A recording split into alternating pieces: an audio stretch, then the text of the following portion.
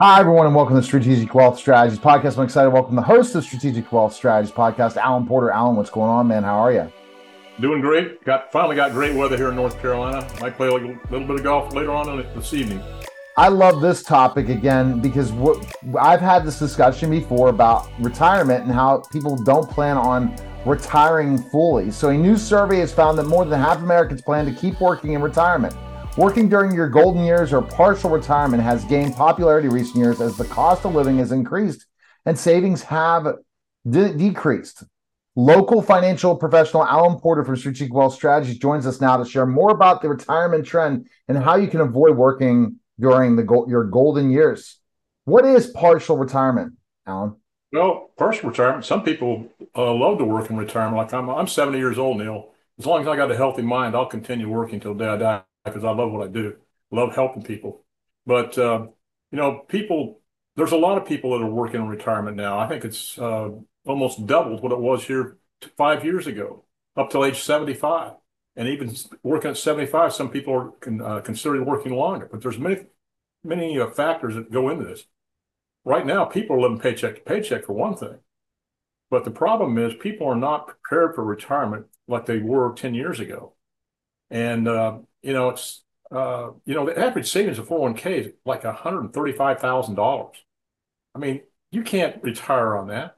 And between that, Social Security, people get out of out of their 401k within probably 5 to 7 years if they spend it very frugally.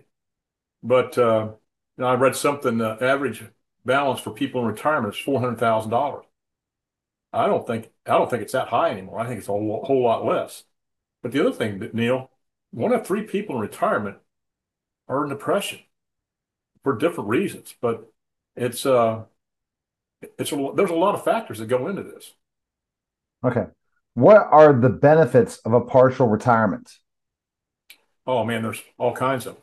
First off, waiting to take your Social Security. You can take it at 62, but if you work and for every $2 you make, $1 comes back to Social Security if you make over $21,000 or something. People don't understand. Social Security increases by 8% plus the cost of living increase every year until the full age of 70. So that's a 56% increase. And plus the cost of living allowance. But the thing is, 83% of people in America take Social Security to their detriment, not their benefit. And people don't understand this. Uh, People are more happy. They help retirees stay more healthy, physically and mentally. And if you delay your retirement or work during your retirement, you don't have to take out as much of your planned money, so it's going to last longer. But there's many things that go into in your retirement. And one of the biggest things, Neil, that I found, they've been inundated by the propaganda of Wall Street. Put your retirement in 401k. A 401k is outdated. It doesn't work. In fact, Tom Bina, the father of the 401k, said the 401k is a disaster. It needs to be destroyed. It needs to be replaced with something. But Neil, people don't understand. A 1% fee in a 401k will reduce your income by 1/3 over a 30-year period. The average fee in a 401k is 2.99%, and that people will have less than half of their money just because of the fees that go into this. Fees are anywhere from 0.5% to 3.5% in some of these 401ks, especially for smaller companies. But another thing that people don't understand, and their financial planner that I found that have not told them about, are risk in retirement, such as sequence of returns risk. If you're retiring on your portfolio in a 401k or any stock portfolio, and you get hit by sequence returns risk where you have losses in the first 3 years when you retire, it's going to decimate it because what you're going to have to do is you're going to have to take out a larger distribution rate. And the one distribution rate people said was safe a long time, well, not a long time ago, but it was 4%. But now that's down to 2.8%. I think it's even less than that now because of inflation. But people need to talk about different forms of retirement, fixed and fixed indexed annuities that have no fees or very small fees. And when you have a fee in a fixed indexed annuity, Neil, the fee pays for a benefit. cash value life insurance. I've got 5 index universal life insurance for my retirement, and I'm set because it's done by the insurance company and I have a guarantee. And it's the same thing with fixed indexed annuities and fixed annuities.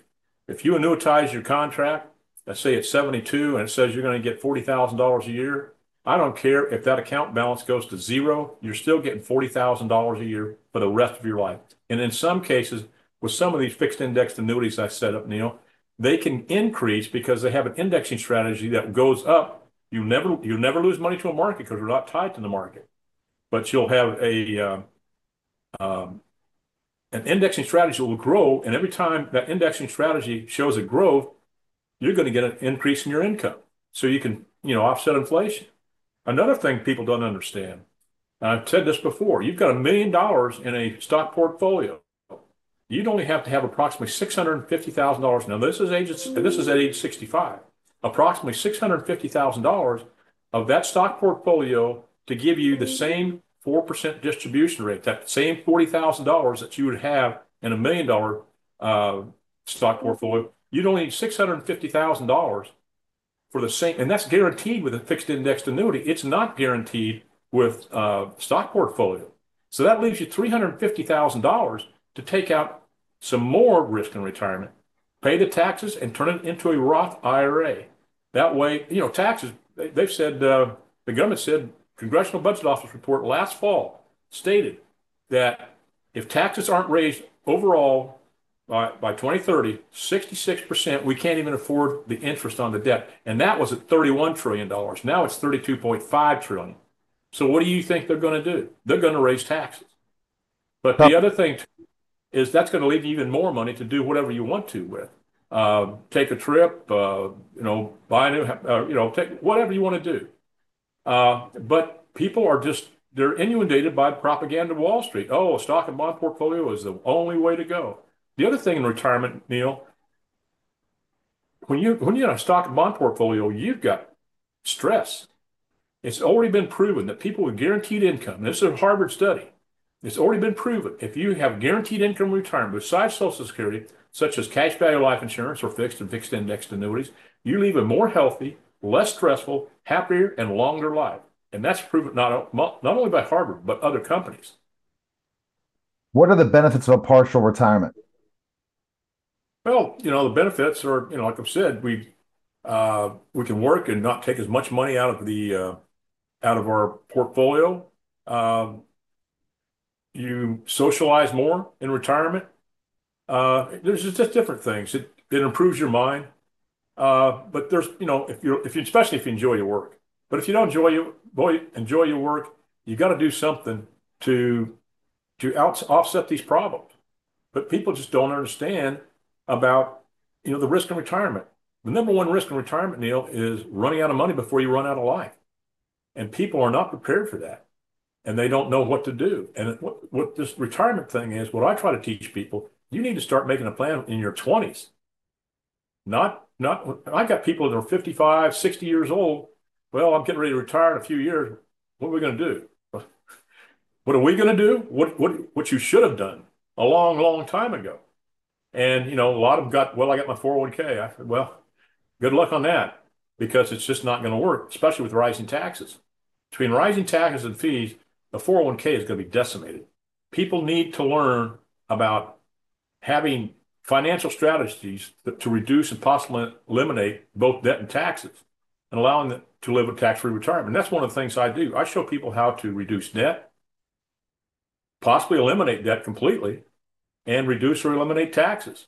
And just think about this. You go into retirement, your house is paid for, you don't have any debt whatsoever. Then I show people how they can make their house work for them. They worked their entire life to pay for that house, but how can that house work for me now? I show them how to set up what they call an HECM, home equity conversion mortgage, which will give them another flow of tax-free cash that they can use for anything they want, or they can just let it grow. But a lot of people don't want to do that because, I don't want a mortgage on my house. It's not a mortgage. It's a line of credit. It is a type of a mortgage. But that line of credit, you're arbitraging money in there and you're growing your money tax-free, especially if your house is paid for. But there's many things that people need to understand. They need to find out when the proper time to claim Social Security. They need to understand about healthcare costs. I mean, long-term care between $50 to $200,000 a year for long-term care right now, and 70% of people in America are going into long-term care at some point in their life. And that's one of the things with cash value life insurance. You've got a death benefit that you paid pennies on the dollar to get for hundreds of thousands, if not millions of dollars in death benefit. And you can use that death benefit to pay for long-term care completely tax-free. And I know this for a fact because when my daughter-in-law died at 39 of pancreatic cancer, my son was 100% disabled, and he was not getting his disability till summer. That summer we went down there in 2010. But January 5th, she called me. And I was like 99% of people out there that thought life insurance was a death product. Well, I found out it's not only a death product, but it's a living product. It's a wants product. It's a needs product. The only product that protects you if you live too long, die too soon, or get sick. And she had a terminal illness rider on her life insurance policy that let her access the death benefit, which was in the hundreds of thousands of dollars, tax-free. And if it had not been for that, Neil, my son would be bankrupt, and it took a huge financial strain off of me. What should retirees consider before entering into a partial retirement? Well, things like their Social Security. How much are you going to get? If they do work, how much are they going to have to pay back to Social Security if they took Social Security early at 62? Again, healthcare costs, and again, tax increases. But I think I can, you can get rid of a lot of risk in retirement. There's like 18 different risks. You can get rid of market risk for one. You can get rid of the number one fear in retirement is living too long and running out of money. Longevity risk, withdrawal rate risk. I mean, the list goes on and on. But you've got to plan. Everything that you do in your life, you've got to plan for. And people, they just don't plan. And if they have a plan, they don't make enough of a commitment to that. They spend more time planning their summer vacations than they do the retirement. And that's a fact. How can we feel more financially secure and avoid working in retirement? Well, one of the things is having a diversified portfolio. When I say diversified, I'm not talking about diversification in the stock market. You need to have a diversified portfolio in your 401k, your IRA. Stock portfolio is fine. That 60-40 stock split that they try to push down everybody's throat for retirement doesn't work. It hadn't worked in years. You've got to have different ways for saving for retirement and use a wide range of saving vehicles, especially with Roths, and turning your annuities into Roth IRAs, because there's no taxation of Social Security or the means testing Medicare Part B, which will be in the thousands per year. And you're not going to have a CPA or a financial advisor tell you about that. But that's the same thing with cash value life insurance. It doesn't affect taxation of Social Security or the means testing for Medicare Part B, and it's protected from lawsuits, liens, and judgments. You can become your own bank, borrowing from yourself. You want to buy a new car in retirement? Borrow from yourself and then pay yourself back. Compound interest for you and not the financial institutions. And that's just some of the things that insurance products can do for people that a stock portfolio can't even come close to. The stock portfolio is full risk, especially market risk. All right. So the best place people can go to contact you today is email you at strategicwealth0@gmail.com or call you at 910-551-1046. This is just a really, really important thing for people to consider, because you got to be prepared for retirement regardless of your age, not just the ones that are just thinking of retiring. Well, Neil, you're absolutely right. I tell you, people, they just don't understand. And they just got to plan. They got to plan. And I try to tell people that. Exactly. All right. Well, appreciate it, Alan. Great show. All right. That was the Strategic Wealth Strategies podcast, guys. Take care. We're back to the Neil Haley Show, and I'm excited about my guest. She is the co-founder of Fabulingua, Leslie Omana Berger. Leslie, thanks for stopping by. And, I started thinking about this. I have 6 kiddos myself, and to think about specifically enough all the different activities, all the things. Why language learning? I don't feel like I have the time. So why should you learn a second language?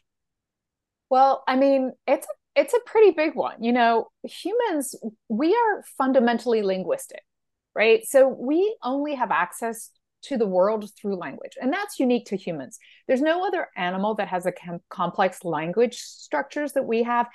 And because of that, how each one of us experiences the world is innately tied to the language that we speak.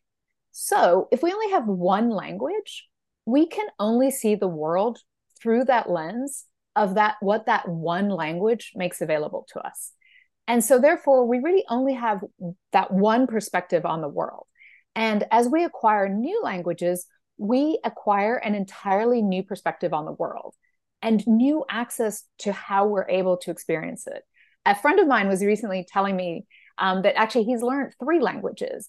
And each time that he's learned a language, it's given him a profound insight into that culture. And that when he learned Italian, he realized that there was a beauty to that culture that was unlike anything he'd experienced in English in the US. But he had to learn Italian to really experience that viscerally. So there's ample scientific research that shows that learning a second language not only makes your children smarter and more able to focus and pay attention, it actually makes kids able to understand multiple perspectives. It makes them more open-minded, empathetic, and culturally aware. And I think that we can all agree that as our world becomes more globalized with more substantial problems to solve, these are all traits that we desperately need to cultivate in upcoming generations around the world. So I think Fabulingua's mission to make learning a second language more fun and more accessible to children around the world can produce some really powerful effects for upcoming generations. And what we've talked about on the show multiple times is the parents can kind of allow the learning to come to the kid. It's not the situation where they're going to have to be constantly on top of them, right? So that's absolutely. Absolutely. That's the beauty of truly turning something into a mobile game, right? Mobile games are designed to capture kids' attention. So the kids learn it independently. Parents don't need to speak that second language. So even though they might not speak that second language, they can give that gift to their children so that all the powerful effects of learning a second language is something their kids just get given as part of the process. And given as part of that process. And there's so much research you talked about with learning a second language that's just not out there about how they interact, how they do better in school, how they perform. So explain some of that research that's out there. It's huge, right? I mean, it's huge. I mean, there's basically, I kind of divided up into 2 sides. The benefits to the children's brains is very well studied. It literally creates more gray and white matter, like higher brain density. So their brains are more connected. They are smarter. The outcomes, academic outcomes, are better. It makes them more capable of seeing different perspectives. Literally, there's tons of experiments they've done where they test the perspectives that children are able to understand that are different from their own. And kids with a second language are able to see other people's perspectives that they're not sitting in. So it makes them more open-minded to these different perspectives. And that is seeing other people's perspectives is the fundamentals of empathy. And there's research to show that it increases their empathy levels. So there's a ton on the brain side in terms of what it has, the effect on the brain, but also the cultural awareness, the open-mindedness. That's another huge part, and the ability to see the perspectives of different cultures is huge, and very important in our globalized world, right? Totally. It's something that if you don't learn it, you're going to be missed out. And I think the futurist part also, Leslie, has to be answered, right? More and more that we're becoming a global connectiveness, that more and more people are going to need to know a second language because of how more and more the future of work and where we're going with Web 3.0 and all these different technologies, you're going to have to know multiple languages because more and more people are going to be working with people all over the world, not just in the United States. Absolutely. I mean, I don't know about you, but I work with people from all over the world, and I think most people do now. You just have to manage your time zones and to have the perspective that allows you to not just linguistically communicate, but to have a capability of understanding, oh, this person's from a different culture. They might see things differently. And so, I'm going to explain it this way or that way. That mental flexibility is really important as we work with people from cultures all over the world. And as a world, we're going to need that. And as a parent, preparing your child for that world, that mental flexibility that comes with them learning a second language. And by the way, they don't need to be fluent in that second language in order for them to get all those benefits of learning a second language. That increased empathy, that increased intelligence, all of that happens as you're learning the second language. You don't have to, it doesn't just come once you've perfected it. So that's the really cool thing, I think. And Fabulingua is not just it's a memorization flashcards that we're all used to learning in languages or learning, the beginning speech. They really are going to be able to have a conversive conversation with a native Spanish speaker and really build a relationship. Like you're teaching this language acquisition and communication with another person, where it's not just rote memorization. They're going to be really actually able to communicate, build a rapport, and develop a relationship with that person, right? Absolutely. We teach through what's called acquisition-driven instruction, which means that we are teaching you so that you acquire the language, which is something that happens subconsciously as you're exposed to the right kinds of language in the right way, as opposed to drilling and memorizing. That drilling and memorizing may be able to help you with a test, but what it doesn't help you is getting your words out when you're speaking to somebody. You need to have acquired a language if you're actually going to have a communicative relationship with other people where you're communicating. So you need to learn through an acquisition-driven instruction, which is not typically how things are taught in school, unless your teacher happens to be part of the minority of teachers who teaches that way. So it's very important to make sure that your kid is acquiring a language so that they'll be able to communicate in the language, right? That's the purpose. The purpose isn't to get good grades on a test and then forget the language. What's the purpose of that? That's like a pointless exercise, right? The biggest why you have is why you created it, which we've talked about on multiple shows. But the reason you created Fabulingua is because of how you helped your kids. So explain that, how you learned how to teach them that and how they're able to utilize that in their daily lives now. Yeah, so I mean, I created Fabulingua because I was frustrated that there was nothing out there that was more substantial and was going to actually help them communicate than your kind of drill and kill type of apps that existed at the time. So I knew that memorizing lists of words is not learning a language. I wanted them to be able to communicate in language, to speak freely, to make themselves understood. So I really understood that I needed to develop that there was nothing out there for kids that would do that. There was no technology out there. So I developed it, got a patent on our process. And the really interesting thing, I'll tell you now, is that now that they're older and they learned through this acquisition-driven instruction, through comprehensible input, as it's known in sort of the geeky world, their ability to speak is very fluent, very spontaneous. It doesn't mean that they don't occasionally make errors, but you know what? They kind of pick right up where they were and they make themselves understood. But interestingly enough, my son actually just finished his Spanish AP. He's a sophomore in school, and he got a 5. A couple of his other classmates got a 5. And I found it really interesting that all of the kids who got 5s, these 3 kids, were kids that had been raised speaking Spanish with this kind of like immersive, comprehensible input sort of approach. And all the other kids who were really, really smart and got 5s in other AP exams, they couldn't drill their way into getting a 5 in the AP, right? Even in high level tests down the road, you need to have acquired the language.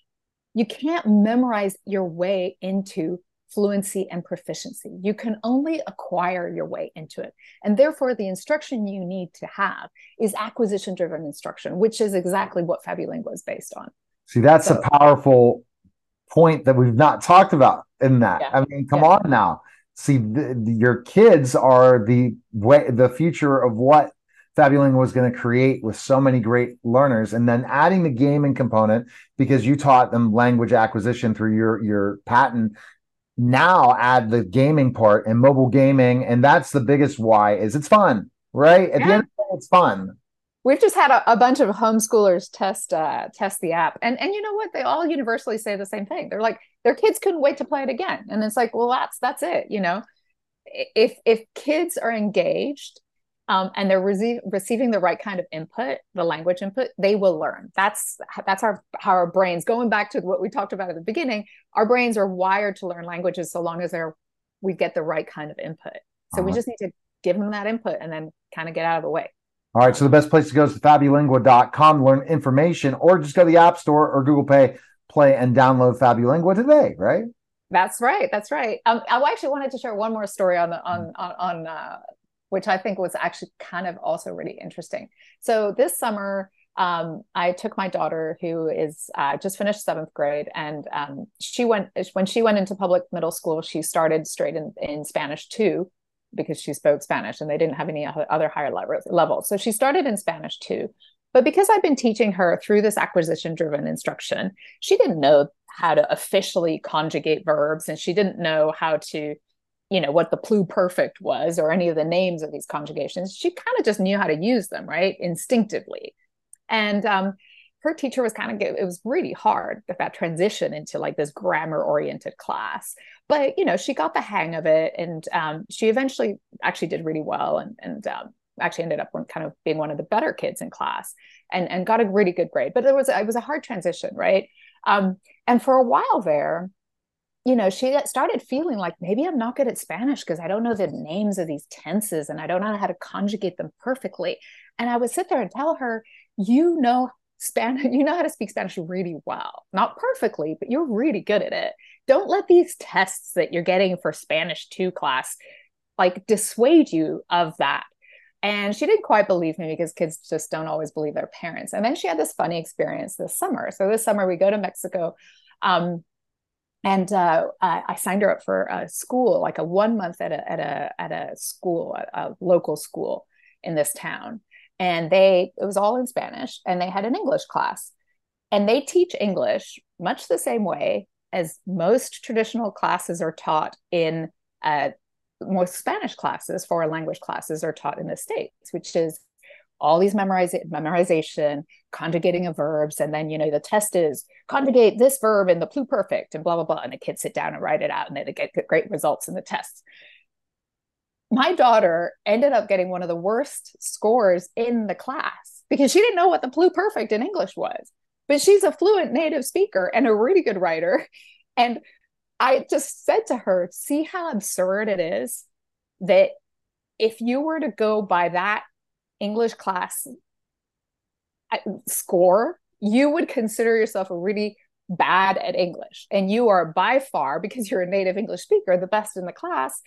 But this test is what's wrong. It's not your capacity to speak English, because you've been raised in a way that, English is your native tongue, right? You don't need to know all the names of the verbs. You don't need to memorize in order to speak a language well. She's acquired English and she's therefore fluent. And so that's the idea with acquisition-driven instruction, is that you don't focus on the grammar, you don't focus on the memorization, you focus on subconsciously, naturally acquiring it so that it comes out spontaneously and naturally. All right. That was fantastic. Again, fabulingo.com. Appreciate it, Leslie, and thanks for stopping by. Thanks. You're listening and watching The Neil Haley Show, and we'll be back in just a moment.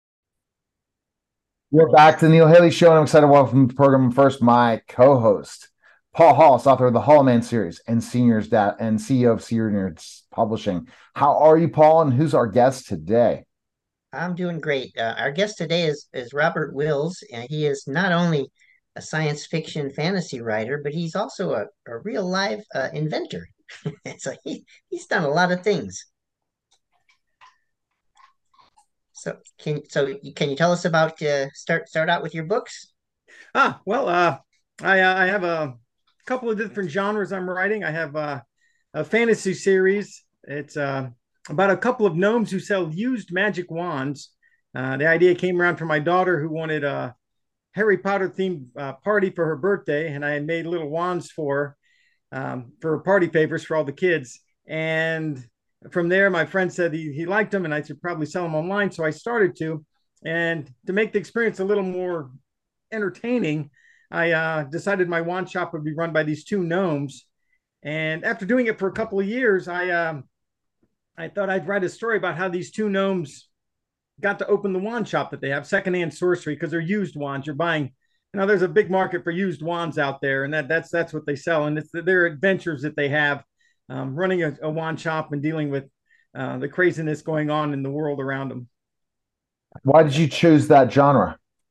It was my daughter.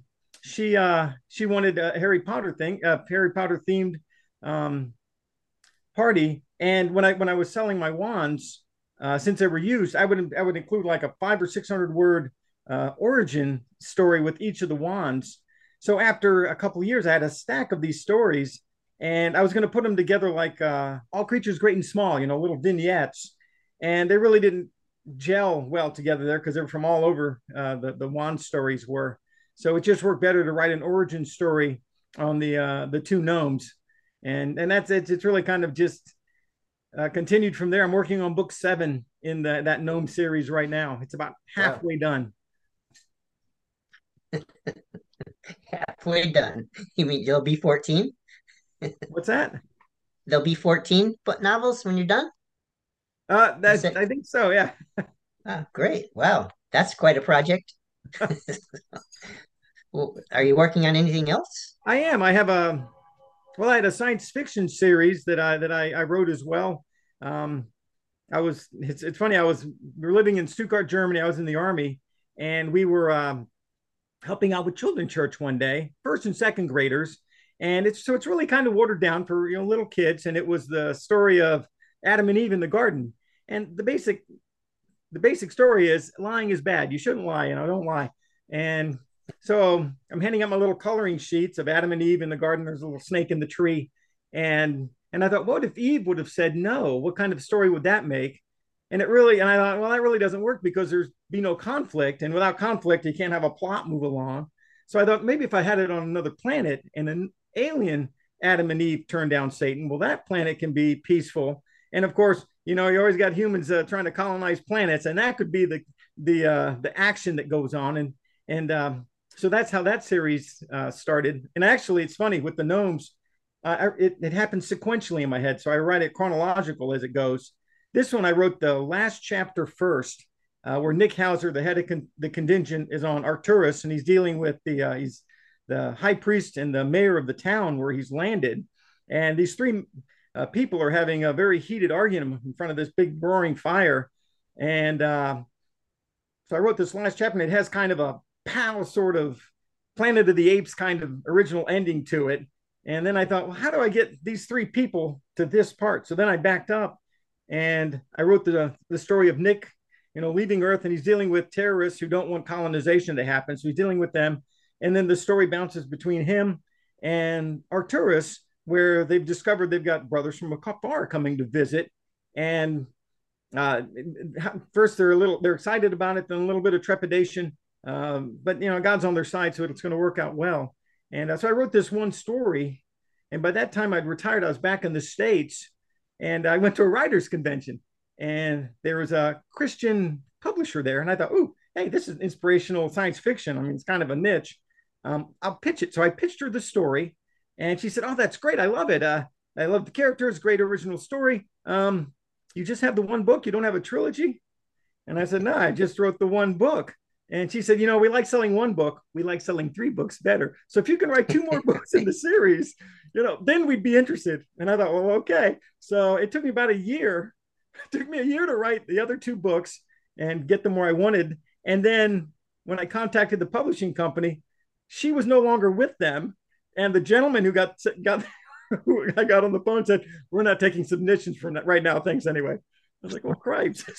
So I have these 3 stories of this trilogy. So I just self-published it. And it's called The Prodigals on Amazon. So I have a Kindle and an ebook. And then I did it it's done as an audiobook. and I actually got an actual professional to do it. So it's not my voice you're having to listen to 3 books. That would be horrible. So I got an actual professional to do the audiobook on that. So that was a lot of fun to write. I enjoyed writing that, and that it has an ending. So it's kind of just a nice complete story, start to finish. So really thought. So you have what's your plan? So you're gonna have to write. How many books are you gonna write now? How many you have left? A lot. Well, it's funny. I've got a whole bunch started right now. I've got a couple others. I've written some alternative history books. Kind of got started on that alternative history from retired to Florida, and we're at Disney at the Hollywood Studios, and we're writing the Great Movie Ride, and it's not there anymore. And the ride would move through these iconic scenes from movies. You're in Casablanca, on the Nostromo and Aliens, and then you would be in the Wizard of Oz, and that's where we were, where the Wicked Witch gives Dorothy a hard time, and she disappears in a puff of smoke. Well, then we're supposed to move on, but the ride has a slowdown, which means people further up are having trouble getting off the ride, and it slows down all the cars. So we're kind of hanging out there listening to the Munchkins sing, and I happen to look down and see that the only reason there's a yellow brick road is because there's a red brick road that spirals off in another direction. And I thought, Disney's good about attention to detail. They're not making that stuff up. So I watched the movie, and later on that week, and sure enough, there's a red brick road that just runs off into Munchkin Land in another direction. And I thought, I wonder where that goes. So I wrote a story about Honus. He's a Kansas newsie who gets whisked off about a week before Dorothy. And he ends up getting the help of a talking rooster and a Lollipop Guild shop steward are helping him out trying to get home. And that one was fun because I love the movie. I got to answer those questions that always bug me in the movie. Like, Dorothy shows up, supposedly good witch Glinda lies to Dorothy like this 3 times right in a row within the first 10 minutes about, what the ruby slippers will do and what they can't do. And I thought, that's not really nice. And then none of the Munchkins go along with her. And you think they would because, they seem very friendly. And they send her to the wizard, who is supposed to be nice and benevolent. And the first thing he does is he puts a hit out on the Wicked Witch of the West from this poor little Kansas girl. That's not really nice either. So, oh my gosh, you have a lot. Well, you have a lot of books going, Robert. Where can people find all that? They're on. I have them on Amazon on my author page. I write under my name, Robert P. Wills. It's also on my website. Since I'm an inventor and I've got 3 patents, 1 pending right now. Six Toes Innovations is the name of the company. Because the one gnome is named Grimeldung Six Toes. So I thought that was a good name for a company to stick in your head, sixtoesinnovations.com. And my books are listed there and my inventions are there, and Great. Pictures of my dog. He's out there sleeping quietly, which is nice. Hopefully he continues to do that. So. All right, Robert, we appreciate you coming on. A lot of information, man. Thanks again for stopping by. Yeah. Oh, absolutely. Yeah. All right. You're listening and watching the Neil Haley Show, and we'll be back in just a moment.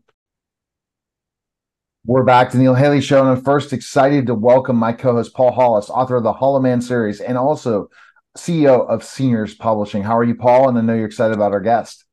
I'm great. Yeah, absolutely. We have Joe Goldberg today. He's not only an author, but he's also a podcaster as well. And I've been on his show there. So you did great. All good stuff. And now Joe's in the spotlight, and it's his turn to talk.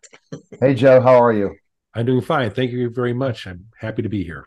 So let's talk about, Joe, specifically writing and then podcasting. First, writing. How'd you write books? Yeah. Writing was the end of the career thing to do. I'd worked in market research. I worked at the agency, CIA.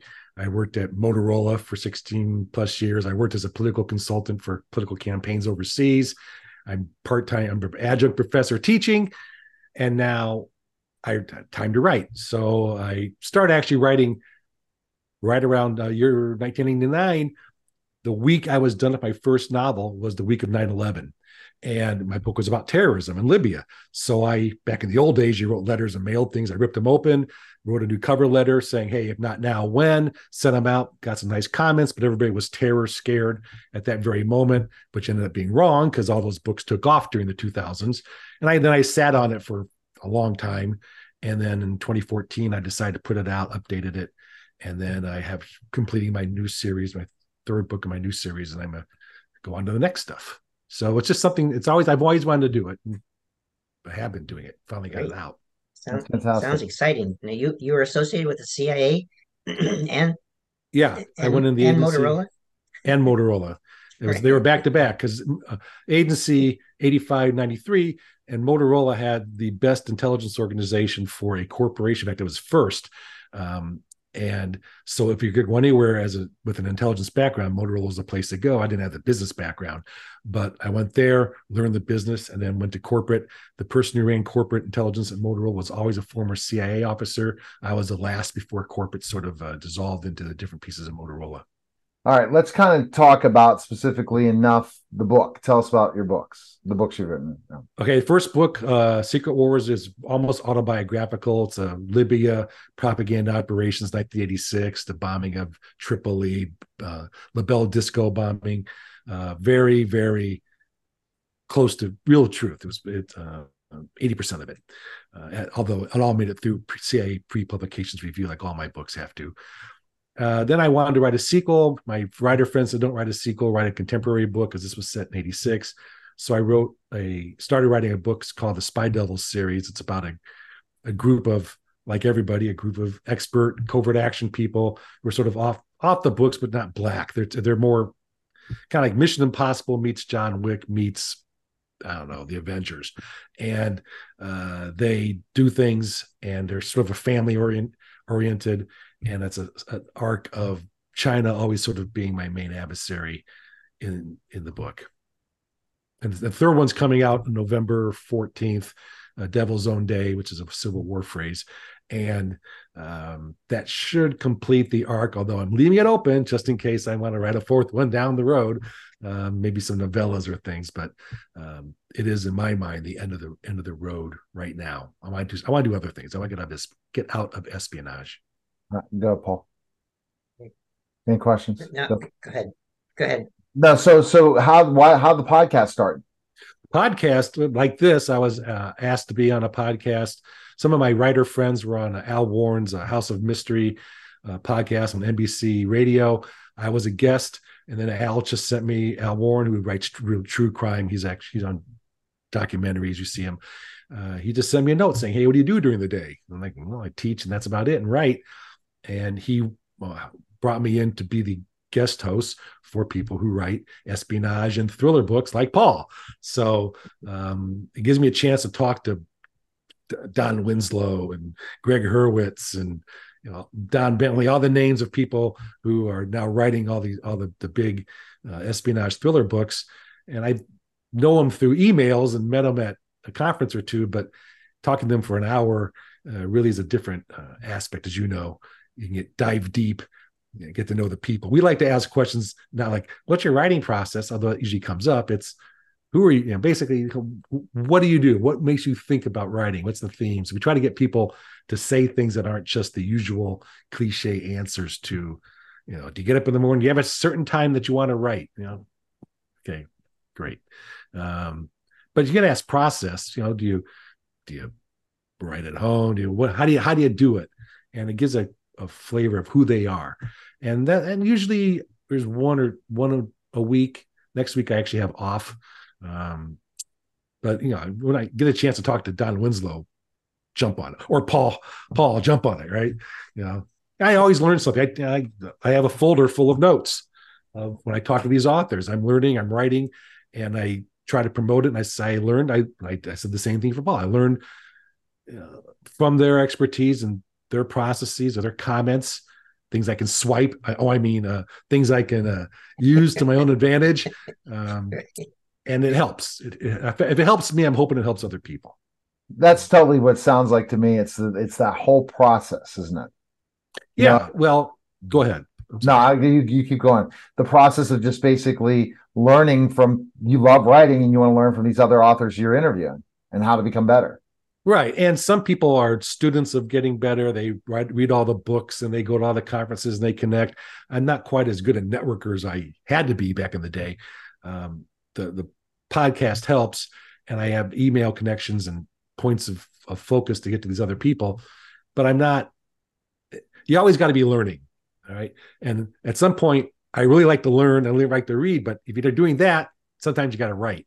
So, like I'm working on a different kind of book right now, not espionage, and I'm just got a book in the mail. I got to read. I got to read other books that are in a sort of a genre I have not fully written in yet. So that's how I'll learn. And maybe I'll call up the authors or send them an email. Hey, I loved your book. Can I get a moment of your time? If you don't ask, you're never going to find out. So, do that. They can only say no, and they're not just being rude. These are busy people. They definitely seem like it, and the busy people, you get to learn that process and learn specific things. And it's always about learning. What is your goal as an author? What's the ultimate goal you want to accomplish as an author? Well, I'll be fully honest with you. My ultimate goal was to leave something behind so my grandkids have something to read from grandpa, or my great grandkids had something to read on the shelf saying, that's great grandpa's books. So something to be remembered by.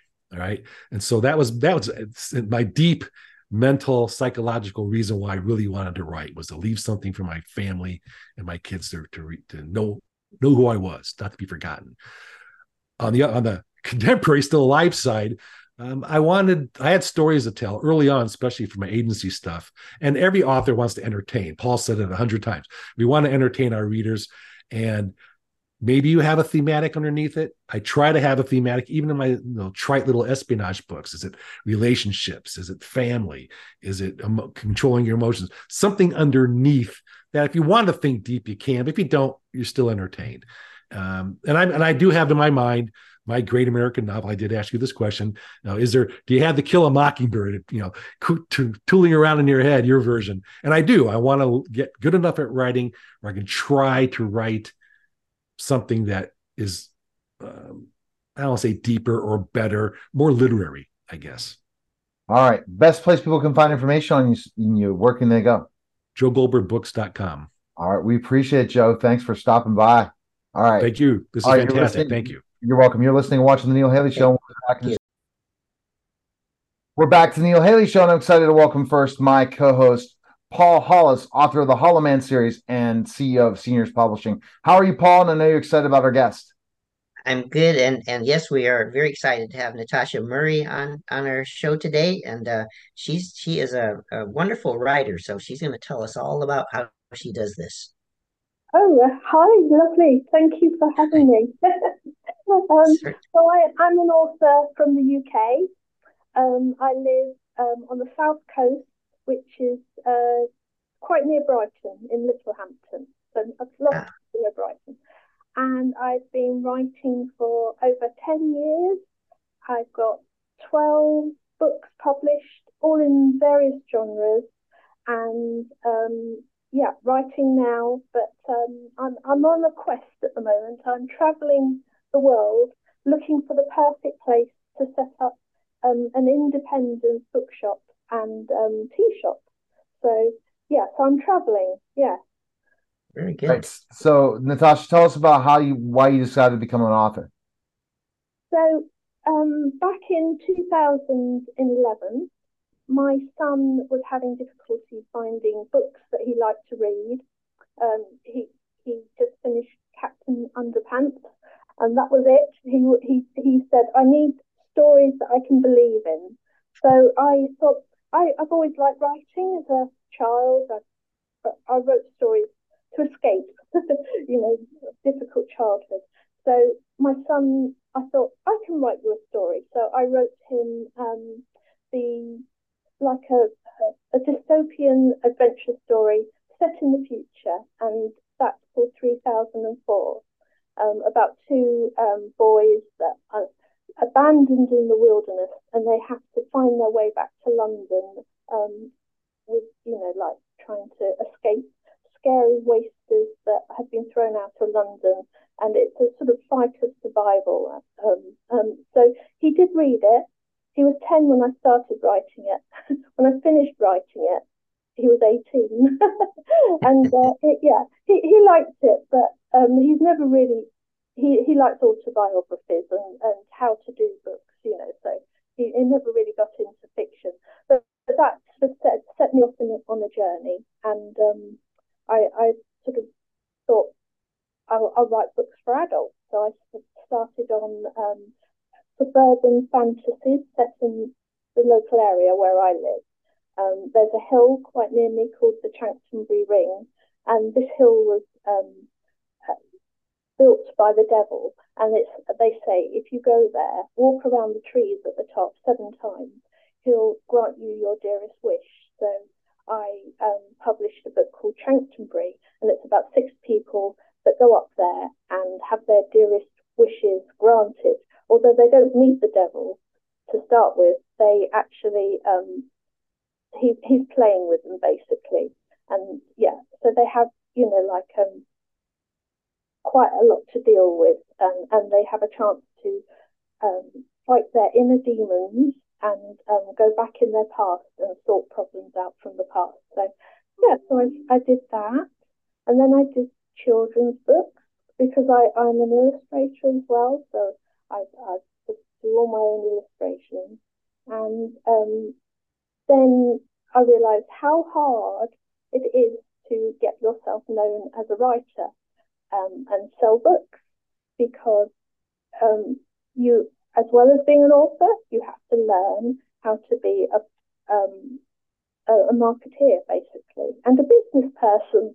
So that's a steep learning curve, but you get there eventually. And I do help other authors now with my author assist business, and I help them to edit.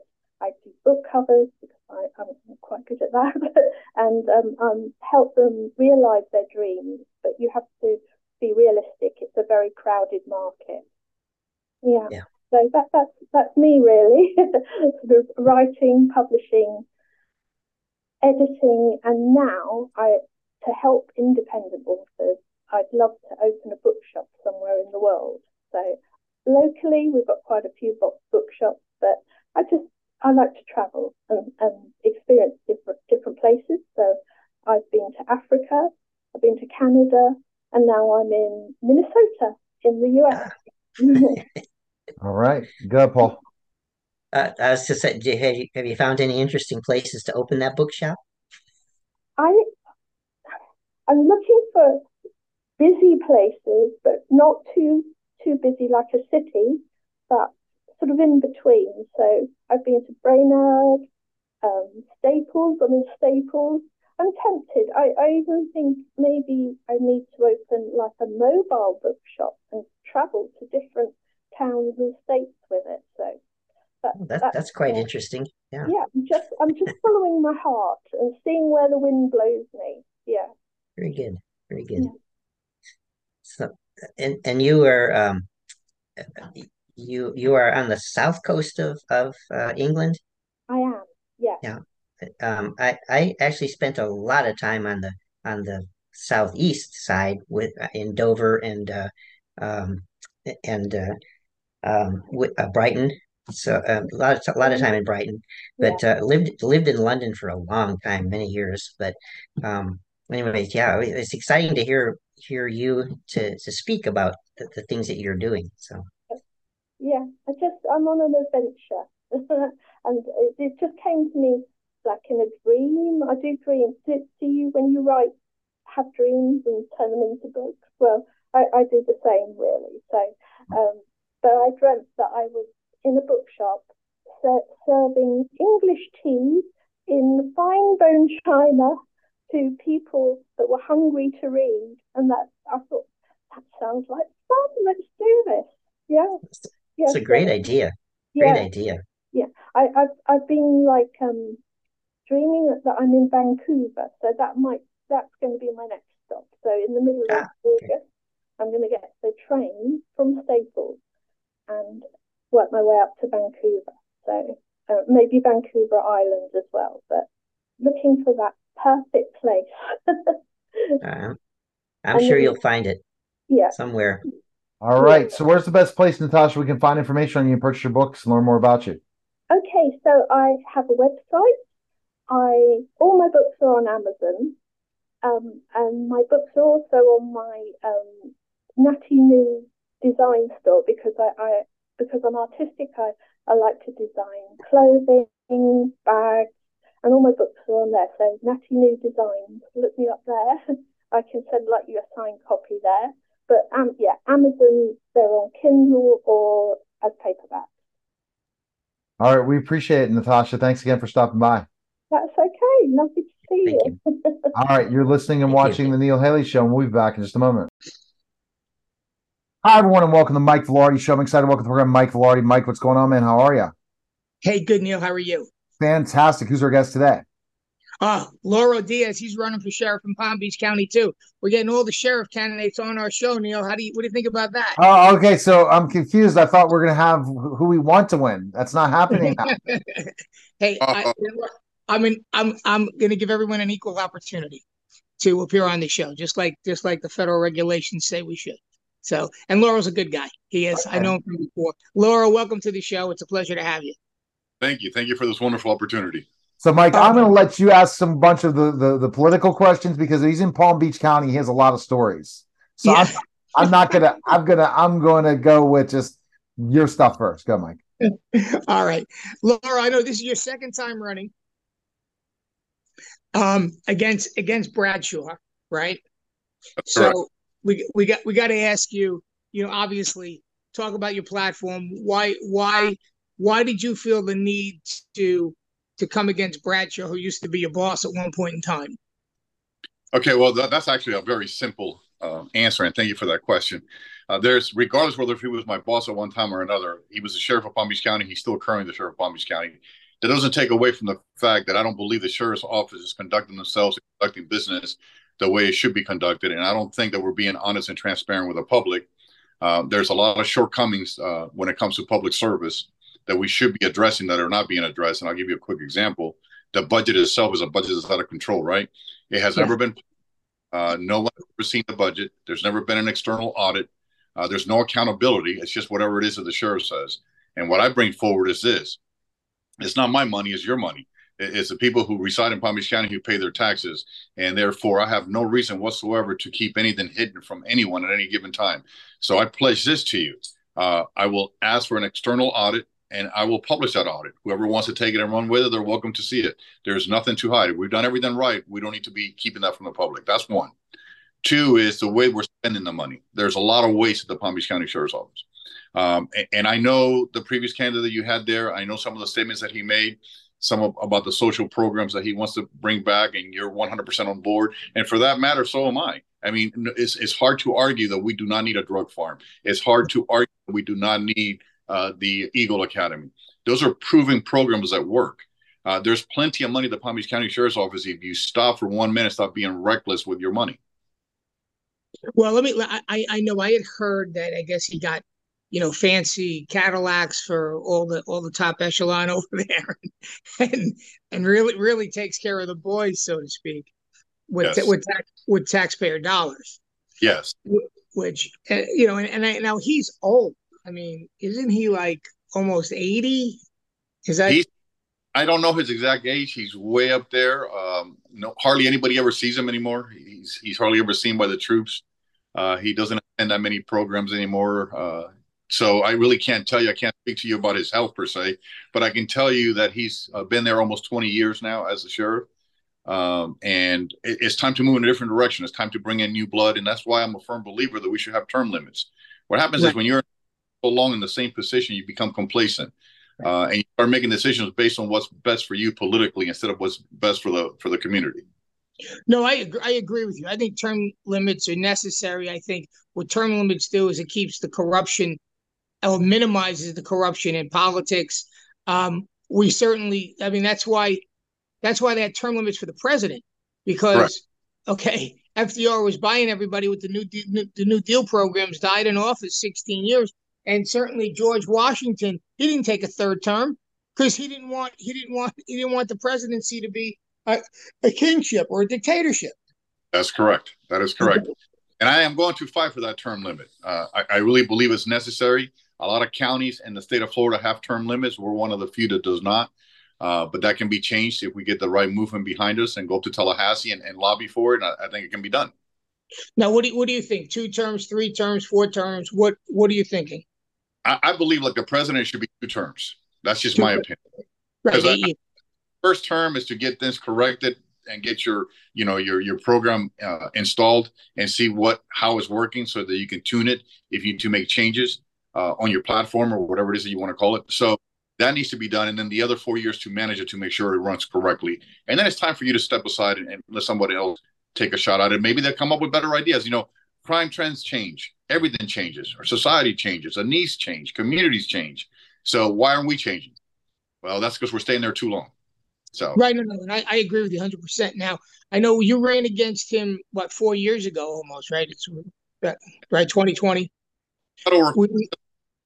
We lost your audio for a second. We did very well. Can you hear me?